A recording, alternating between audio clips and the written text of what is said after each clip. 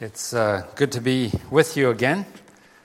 We had a great night in the Wilderness Inn. It didn't feel much like a wilderness. It felt like a very comfortable place. And so we really enjoyed. So thank you for putting us up there.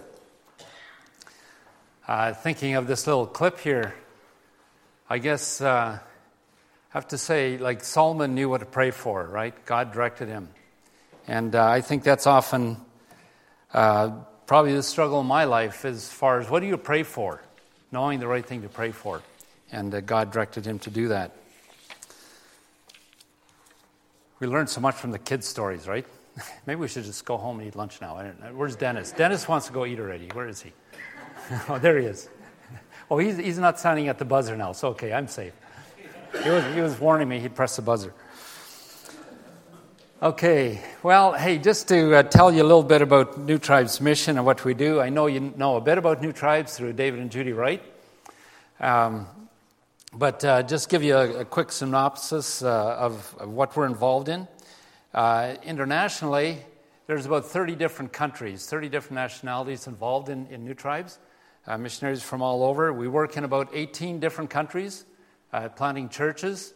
And when it comes to planting churches, there's language and culture learning involved, scripture translation involved. We put the people's language into writing, teach them to read and write their own language. We help with medical help. We do some community development with them, some helping them with economics and so on. Some of the people we work with are very self-sufficient and don't need that kind of help, but some do. And so we do some of that. Over the years, we've engaged in about 340 language groups. And presently, we're working in 259. And so we're thankful for what the Lord has been able to do through New Tribes. 73 New Testament translations have been done, and there's 105 in progress right now, translations being done. Approximately every 45 days, that's the average over the last number of years, every 45 days a new language group is hearing the gospel.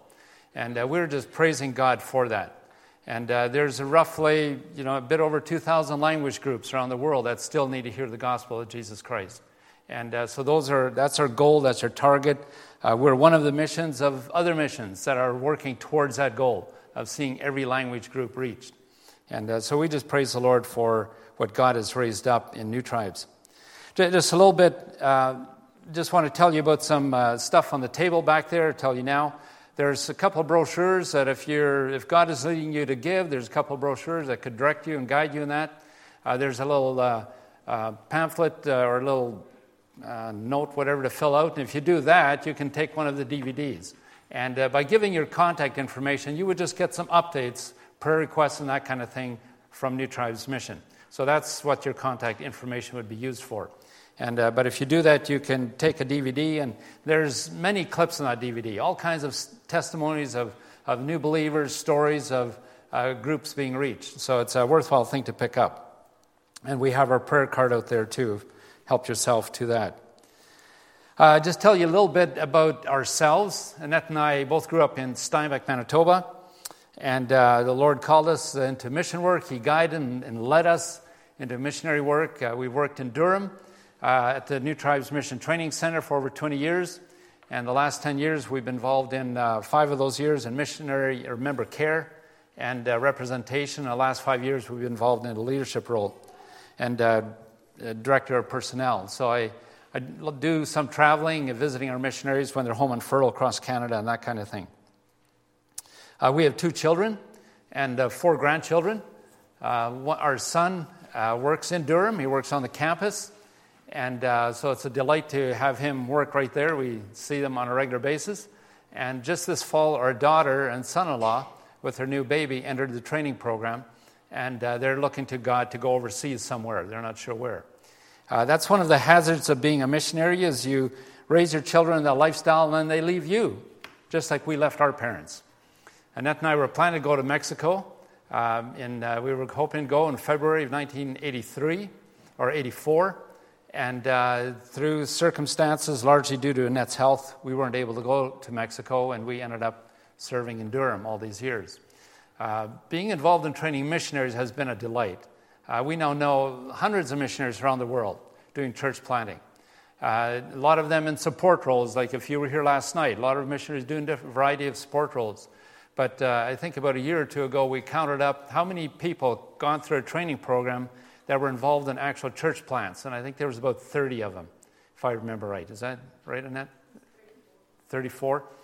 And so we're just blessed to have been a part of so many lives that are doing that when we ourselves could not go overseas and do that. So it takes a team, and you're part of the team. You're part of supporting a church planter, Dave and Judy. And they're home right now, as you probably know, but still involved in the work out there in the Megan tribe, Megan people. Okay, so that's a little bit about New Tribes. The message this morning is called A Seeking Father. And we're going to come back to that term in a little bit. But before we get to that exact term, you know, it's interesting when you study Scripture and you study the character of God, it's not too long and you find out that God is the initiator and man is the responder. That is something that comes out in many, many different passages in Scripture. And I'm just going to touch on a few, and then I'm going to talk about how does that translate in today? How does God seek people today? And then I'll show you a video, the last 10 minutes. I'm going to show you a video of a man named Awayo. And I'll explain that just before we get there. But that's what we want to do today. So God is the initiator. If you would... we've got the slide up. There we go. Ah, man, you're right on it there, Corey. Way to go. God is the initiator.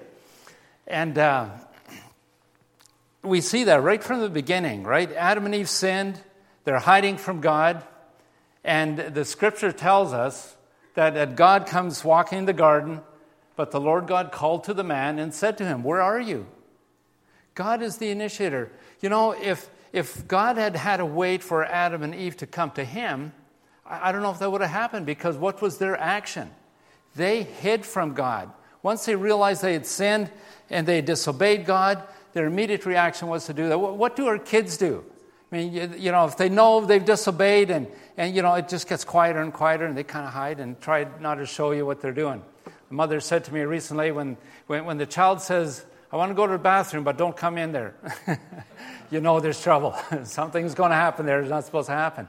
That's just natural of man because we have that sinful nature and we want to hide that from God.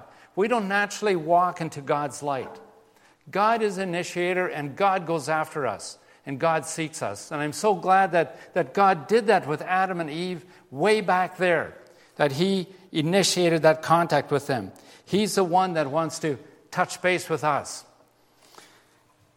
And jumping right from Genesis, jumping all the way into the time of Jesus, if we will go to John chapter 4, which is what was read this morning, and we see where Jesus talks to the woman at the well. And in the beginning of that passage, I like the way the King James says it. I don't have that. If you can go to the next slide. It says, "But the hour is coming." Okay, no, we've jumped to. I don't have that initial verse on there. Use the other one. But in the beginning of that passage, it says that Jesus must needs go through Samaria. I like that terminology. Other translations say he has to go through, or I have to go through Samaria. And when you see what happened as he walked through Samaria, you see why he had to do that. Because he knew this woman would be there at that well. And so Jesus goes over there, and he spends some time, he sits at the well, the rest of the disciples go into town, and he sits there, and he knew this woman was coming, and waited for her, and he begins this dialogue with her. And the woman was not seeking after God at that point. Jesus initiated the conversation. He started talking to her. He asked for a drink of water. And here's something we can learn from him in that is when God is using us to seek out other people. Sometimes you can start conversation with just normal conversation. Just ask a simple question. And by God's grace, you can lead it into a spiritual conversation. And that's what God did. He says, "Could I have a drink of water?" And he knew culturally that was inappropriate. You know, he jumped into something and caused a question, caused an issue with her and said, "Why, you're a Jew asking this of me? Why would you do that?" Well, Jesus said, if you knew who I was, you'd ask me for living water from me. And he starts that conversation. The point being here, God is the initiator. Jesus took the initiative to do that. And then as he walks through there, as he keeps talking to her, and this was a scripture reading, in verse 23, it says, but the hour is coming and is now here when the true worshipers will worship the Father in spirit and truth, for the Father is seeking such people to worship him. There he actually uses that terminology. The Father is seeking such people. And was Jesus the Father? No, Jesus was the Son. So the Father is seeking people. And in Genesis, it was God himself. Here he's using his Son to seek people to worship him. And we know the story. And she gets saved. And she goes into the building and says, can't believe this. This guy has told me everything that I've done. And we know it was a bad story, right? But she was excited. God had revealed that. He knew about that. And he cared. In spite of the life she had lived, he cared and reached out to her. Let's jump to another passage in Luke 15. Go to the next slide. There's several stories in Luke 15, and in verses 11. The first one, the parable of the lost sheep, is in the first few verses from verse 3 till 7, and it talks about the lost sheep. But before we get to that story, I want to set the context here. In 15 verse 1, the tax collectors and sinners were all drawing near to him. Now, okay, there's an interesting phrase right there. The tax collectors and sinners were all drawing near to him. There was something attractive about Jesus.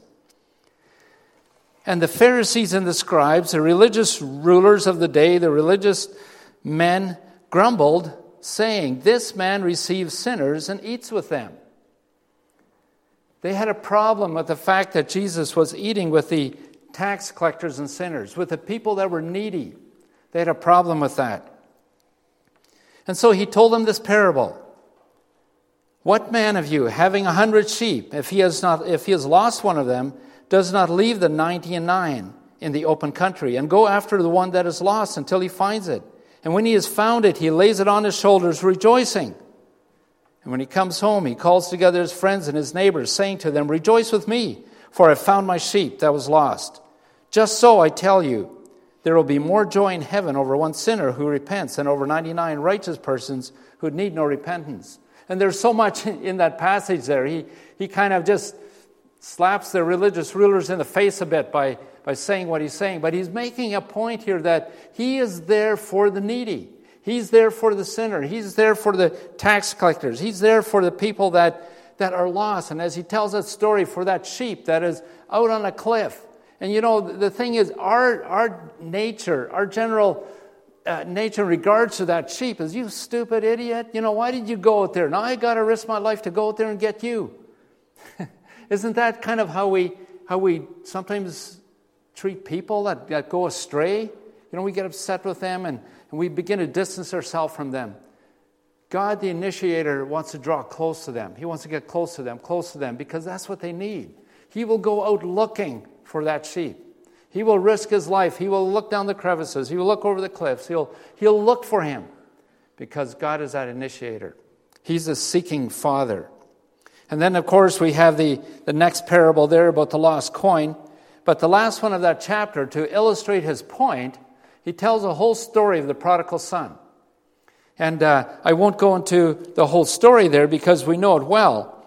But I want to jump to verse 20, so you can go to the next slide there.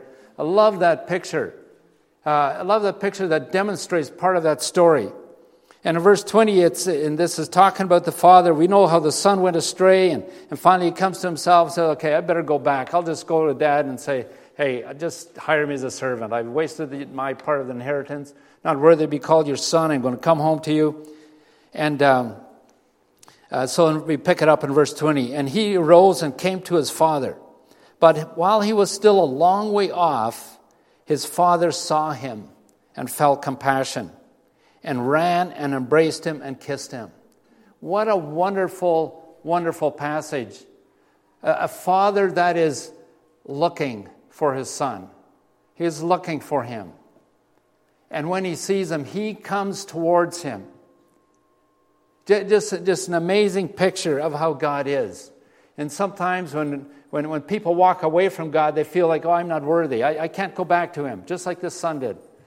But knowing the Father is there seeking for us, that he's looking for us, and he just goes right towards us and embraces us. While he was a long way off, his Father saw him, felt compassion. That's our God. And that's why he seeks us. That's why he's initiator, because he's compassionate for us. I understand in your Sunday school you're going through Focus on the Family, the Family Project. We just did that in our church last year. And it's so neat to understand that we have been created in the image of God and how that comes out in so many different aspects in the family. Just amazing truth. I really enjoyed that series.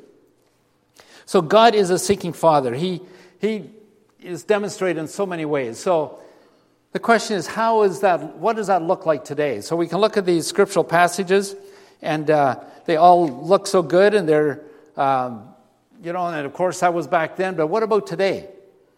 Well, I want to tell you a bit of a story. We're going to show you a DVD in a few minutes, but I want to set it up. And again, it has to do with the Moy tribe in Papua New Guinea. In the island of Papua, Indonesia. Sorry, I'm getting all confused here. There's the island Papua New Guinea where the rights work, but the other half of the island is in Indonesia, and this story takes place in that island. They were a remote people group, and an MAF pilot was forced down low under the clouds one day and saw gardens and smoke, or from fires or whatever, and found there was a people group. And he came to Tim Watley's door that night after that flight and said, I think I found a people group way back in that New Tribes would probably like to contact. And they checked around. There was no record of this people group. But they made more flights. They found out they were there. It was a long days. 34 days, I think, they estimated to walk in there. Can't walk in that far. They went in with Heli Mission, which is a Swiss-based organization, and they flew in with helicopter. Now, the thing is, they didn't know what kind of people they were. They didn't know if they were cannibals, because a lot of tribal people in that area inside had been or were cannibalistic. So they didn't know what they were facing when they were coming in. And so they're coming in with a helicopter, and I'm cutting this story short here, and coming down into one of the gardens, putting the helicopter in between the trees because they only had stone axes. And they had a couple old axes that must have traded from the coast sometime, but they really had no contact with outside, except maybe years ago. The axes wore down right to the nub, and so they couldn't cut trees down. They just kind of delimbed them. And so the helicopter was coming through, down between these trees, sticking up 100 feet in the air, and they came close to the ground, and they couldn't get any closer. As they were going down to the ground, they saw these warriors. They saw these men with bow and arrows lining up in this clearing. The men and women ran out of the huts and hid in the jungle. And they live in little hamlets. It's not a big village, just little hamlets, family hamlets. But and they ran into the jungle, but the men were there with bow and arrows. And the guys had been praying about this for a long time, of course, and wondering what would the reception be like. And seeing those guys with their bow and arrows there, they weren't too sure. Tim says that he was thinking as they would land, he would just kind of open the door a bit and peek out, and if they started shooting, get back in and let's go. He was praying the whole time, Lord, is there not another way? Is there not another way? But really, you see, there isn't, because God is using people to seek other people today. Just like the Father used Jesus as Son, God is using missionaries. He's using people like yourself to seek lost people in this area. But God is using people to seek people. And so Tim was praying, Lord, is there not another way? And the answer is no, there was not another way. Well, they couldn't quite land on the ground because of the tree stumps, and they were about 5 feet from the ground, and the helicopter pilot said, guys, you'll have to jump. You have to jump. Well, there's no chance of just getting back in real quick if they start shooting. And so just about that time, those 12 guys laid down their bow and arrows on the ground. And the guys jumped out, and they went out to greet them, and they have a particular greeting. They sort of snap knuckles. You stick out a finger like that in the middle one, and that's their greeting. And they did that, and so our guys were familiar with that, and they snapped knuckles, and the people started greeting him by using the word Abba. Abba, Abba, Abba. And of course, what does that mean for us, right? In Romans, talking about Abba, Father, using that Greek word. And so immediately, God just confirmed to these guys, I got your back. I got you protected. And he did. The word Abba is not actually a pleasant word at all, but it's what they use in greeting. So it didn't mean Abba, Father. But to them, it meant that. And later on, they asked them, as they got, probably after they got saved, or maybe a bit before, they asked them, guys, how did it happen that you all laid down your bow and arrows? Because as they observed the culture, they never laid down their bow and arrows on the ground. They never do. Even now, he says, when they go to church, there's the back of the church, it's all full of bow and arrows, because they carry them all the time. They need them for hunting. And so they carry them all the time. But they always stand them up against something, against a tree or against a house or against a wall or whatever. And at this time, they just laid them all down on the ground. And he said, did someone give a signal? Did someone do something? They said, we don't know why we did that. We just did it. And again, you can just see God's awesome power involved in that, right? Just making that contact available, or making that happen without anybody getting killed, making it a friendly contact. But God using missionaries to seek his people. That's what God is still doing today. And that's why an organization like New Tribes Mission exists, is because God is still using people to seek other people. So we'll play this video, and then I'll make a few closing comments. It's the story of a whale. He's a guy that did not accept the teaching the first time round. He accepted it the second time round. But he tells his story.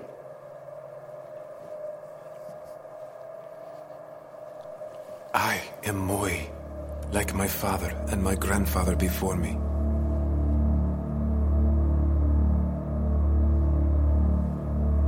Even long ago, our ancestors lived on this land.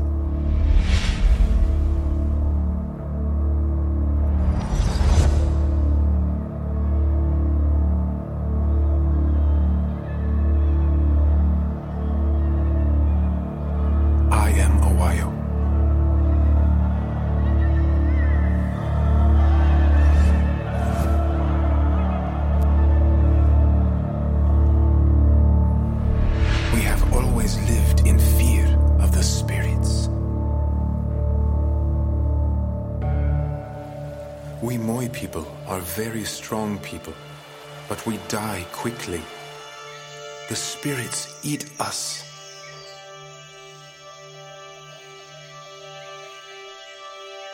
They control everything. What we eat, what we hunt, where we build our houses. The spirits watch us. We hear them in the wind. They control the night. They send centipedes like arrows to bite and kill us. They demand that we kill.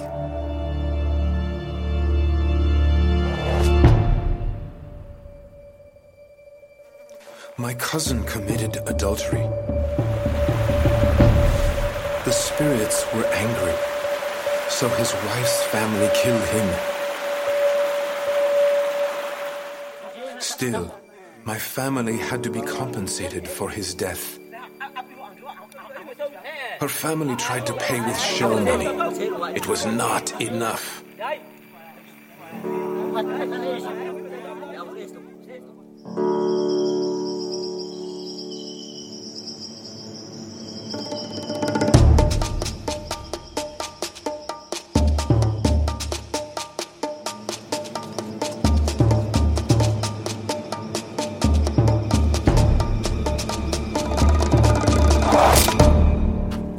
Only blood could satisfy the debt. A death for a death.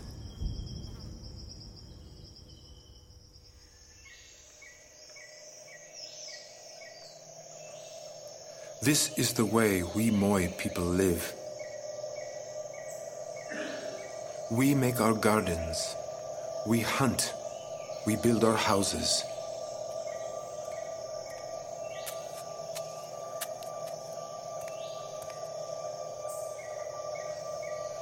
The spirits watch us.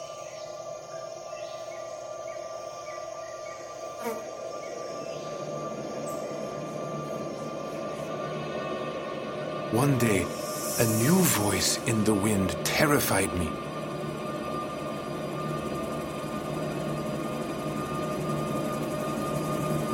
I ran to see what it was, and I hid.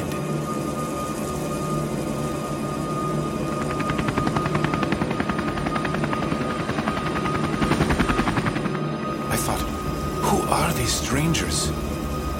Men like me? Or spirits here to eat us?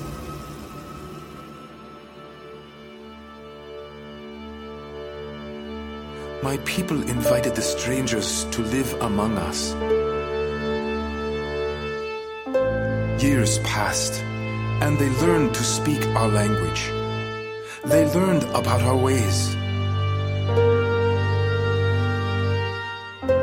Still, I wondered, are they men or spirits?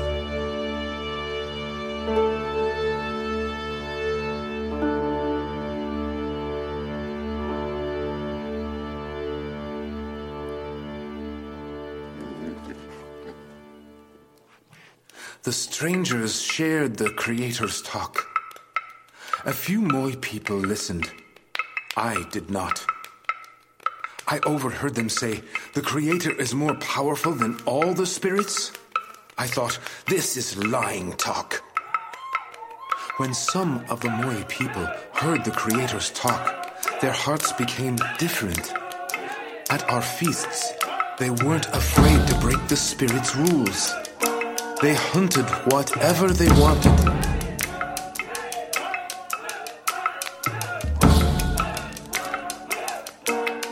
They weren't even afraid of eating taboo food. I told them, you will soon die for this.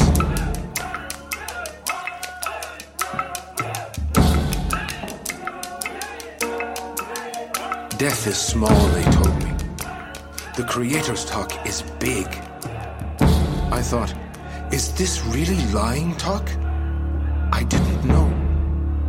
I wondered what the spirits would do.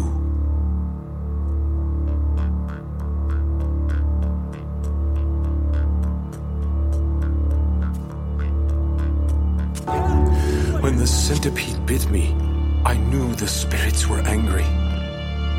My family slashed me to get rid of the bad blood.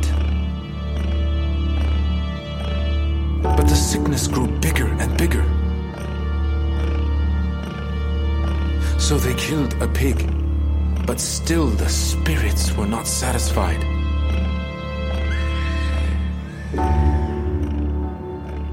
I was dying. Then they came.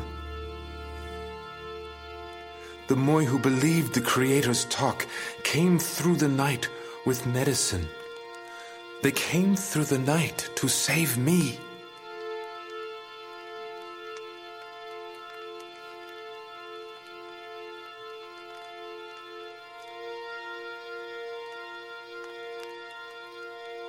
Why weren't they afraid of the darkness?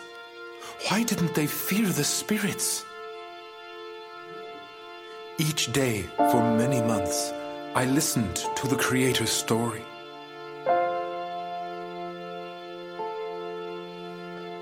I saw my own sin.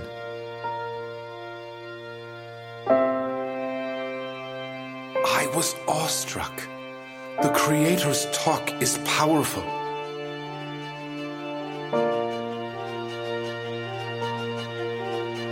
Slowly, the truth began to dawn.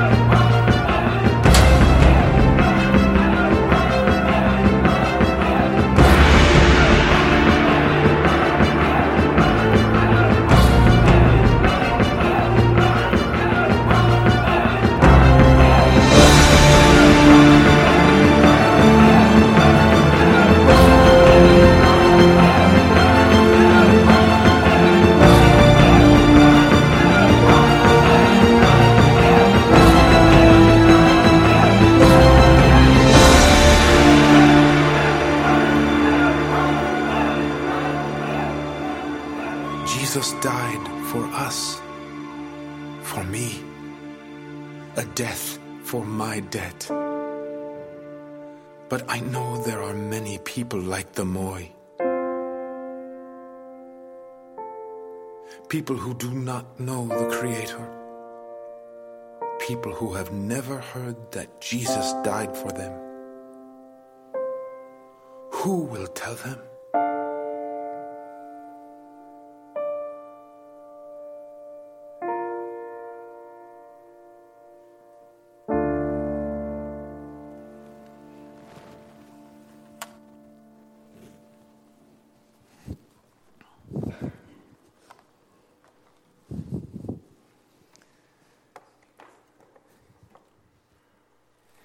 The reenactment, the helicopter landing was not as dramatic, but the story is dramatic.